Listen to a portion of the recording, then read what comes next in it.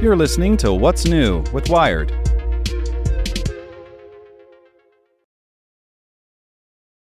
It's Monday, May 8th. I'm Zeke Robison. Today we're talking about another problem with recycling. Make sure to listen to the end to find out what other Wired podcasts you can check out today. The plastics industry has long hyped recycling, even though it is well aware that it's been a failure. Worldwide, only 9% of plastic waste actually gets recycled. In the United States, the rate is now 5%. Most used plastic is landfilled, incinerated, or winds up drifting around the environment. Now, an alarming new study has found that even when plastic makes it to a recycling center, it can still end up splintering into smaller bits that contaminate the air and water. This pilot study focused on a single new facility where plastics are sorted, shredded, and melted down into pellets. Along the way, the plastic is washed several times, sloughing off microplastic particles, fragments smaller than 5 millimeters, into the plant's wastewater. Because there were multiple washes, the researchers could sample the water at 4 separate points along the production line. This plant was actually in the process of installing filters that could snag particles larger than 50 microns. A micron is a millionth of a meter, so the team was able to calculate the microplastic concentrations in raw versus filtered discharge water, basically a before and after snapshot of how effective filtration is. Their microplastics tally was astronomical.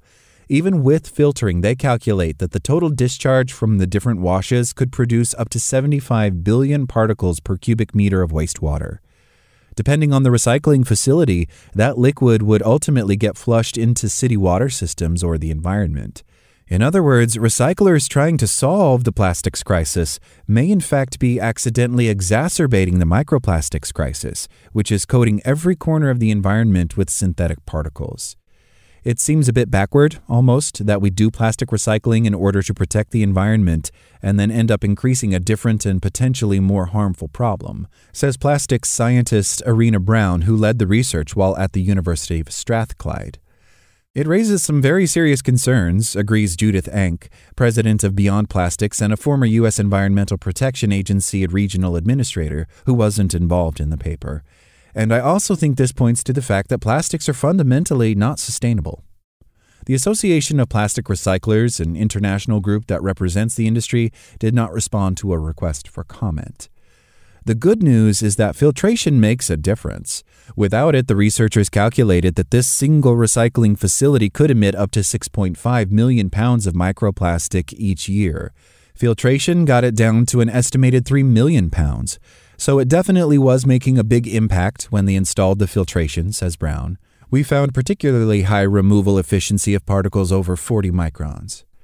But a critical caveat is that the team only tested for microplastics down to 1.6 microns. Plastic particles can get way smaller, like nanoplastics that are tiny enough to enter individual cells, and they grow much more numerous as they do. So this is likely a significant underestimate. And these researchers were finding a lot of particularly small particles. In 2 of the sample points, approximately 95% of the microplastics were under 10 microns, and 85% were under 5 microns. It completely shocked me just how tiny the majority of them were, says Brown, but we easily could have found so many smaller than that.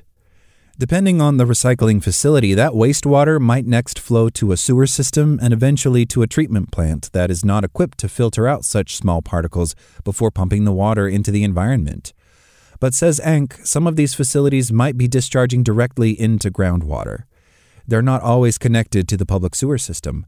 That means the plastics could end up in the water people use for drinking or irrigating crops. The full extent of the problem isn't yet clear, as this pilot study observed just one facility. But because it was brand new, it was probably a best-case scenario, says Steve Allen, a microplastics researcher at the Ocean Frontiers Institute and co-author of the new paper. It is a state-of-the-art plant, so it doesn't get any better, he says. If this is this bad, what are the others like? These researchers also found high levels of airborne microplastics inside the facility, ready for workers to inhale. Previous research has found that recycled pellets contain a number of toxic chemicals, including endocrine-disrupting ones.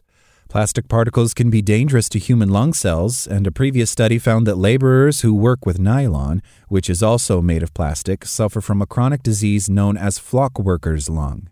When plastics break down in water, they release leachate, a complex cocktail of chemicals, many of which are hazardous to life. Recycling a plastic bottle, then, isn't just turning it into a new bottle.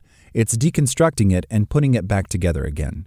The recycling centers are potentially making things worse by actually creating microplastics faster and discharging them into both water and air, says Deanie Allen, a co-author of the paper and a microplastics researcher at the University of Birmingham.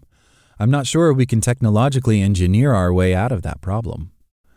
Recycling is also a game of diminishing returns. A plastic bottle is easy enough to process, but you can only do that a few times before the material degrades too much to be recycled again.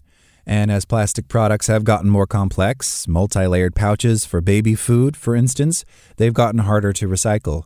The industry's literal dirty secret is that mountains of plastic waste are being shipped to economically developing countries, where the stuff is often burned in open pits, poisoning surrounding communities and sending still more microplastics and chemicals into the atmosphere.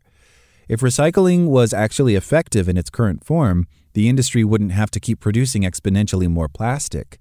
It's now churning out 1 trillion pounds a year. Still, researchers like Brown don't think that we should abandon recycling. This new research shows that while filtering can't stop all the microplastics from leaving a recycling facility, they at least help substantially. I really don't want it to suggest to people that we shouldn't recycle and to give it a completely negative reputation, she says. What it really highlights is that we just really need to consider the impacts of the solutions. Scientists and anti-pollution groups agree that the ultimate solution isn't relying on recycling or trying to pull trash out of the ocean, but massively cutting plastic production.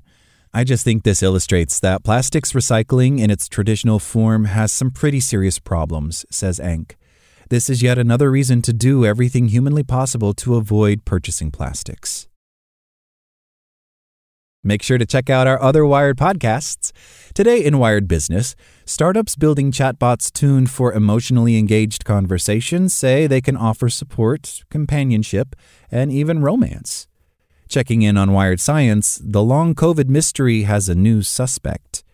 And on Wired Security, the DOJ detected the SolarWinds hack 6 months earlier than first disclosed. Listen to these stories and more at wired.com/podcasts.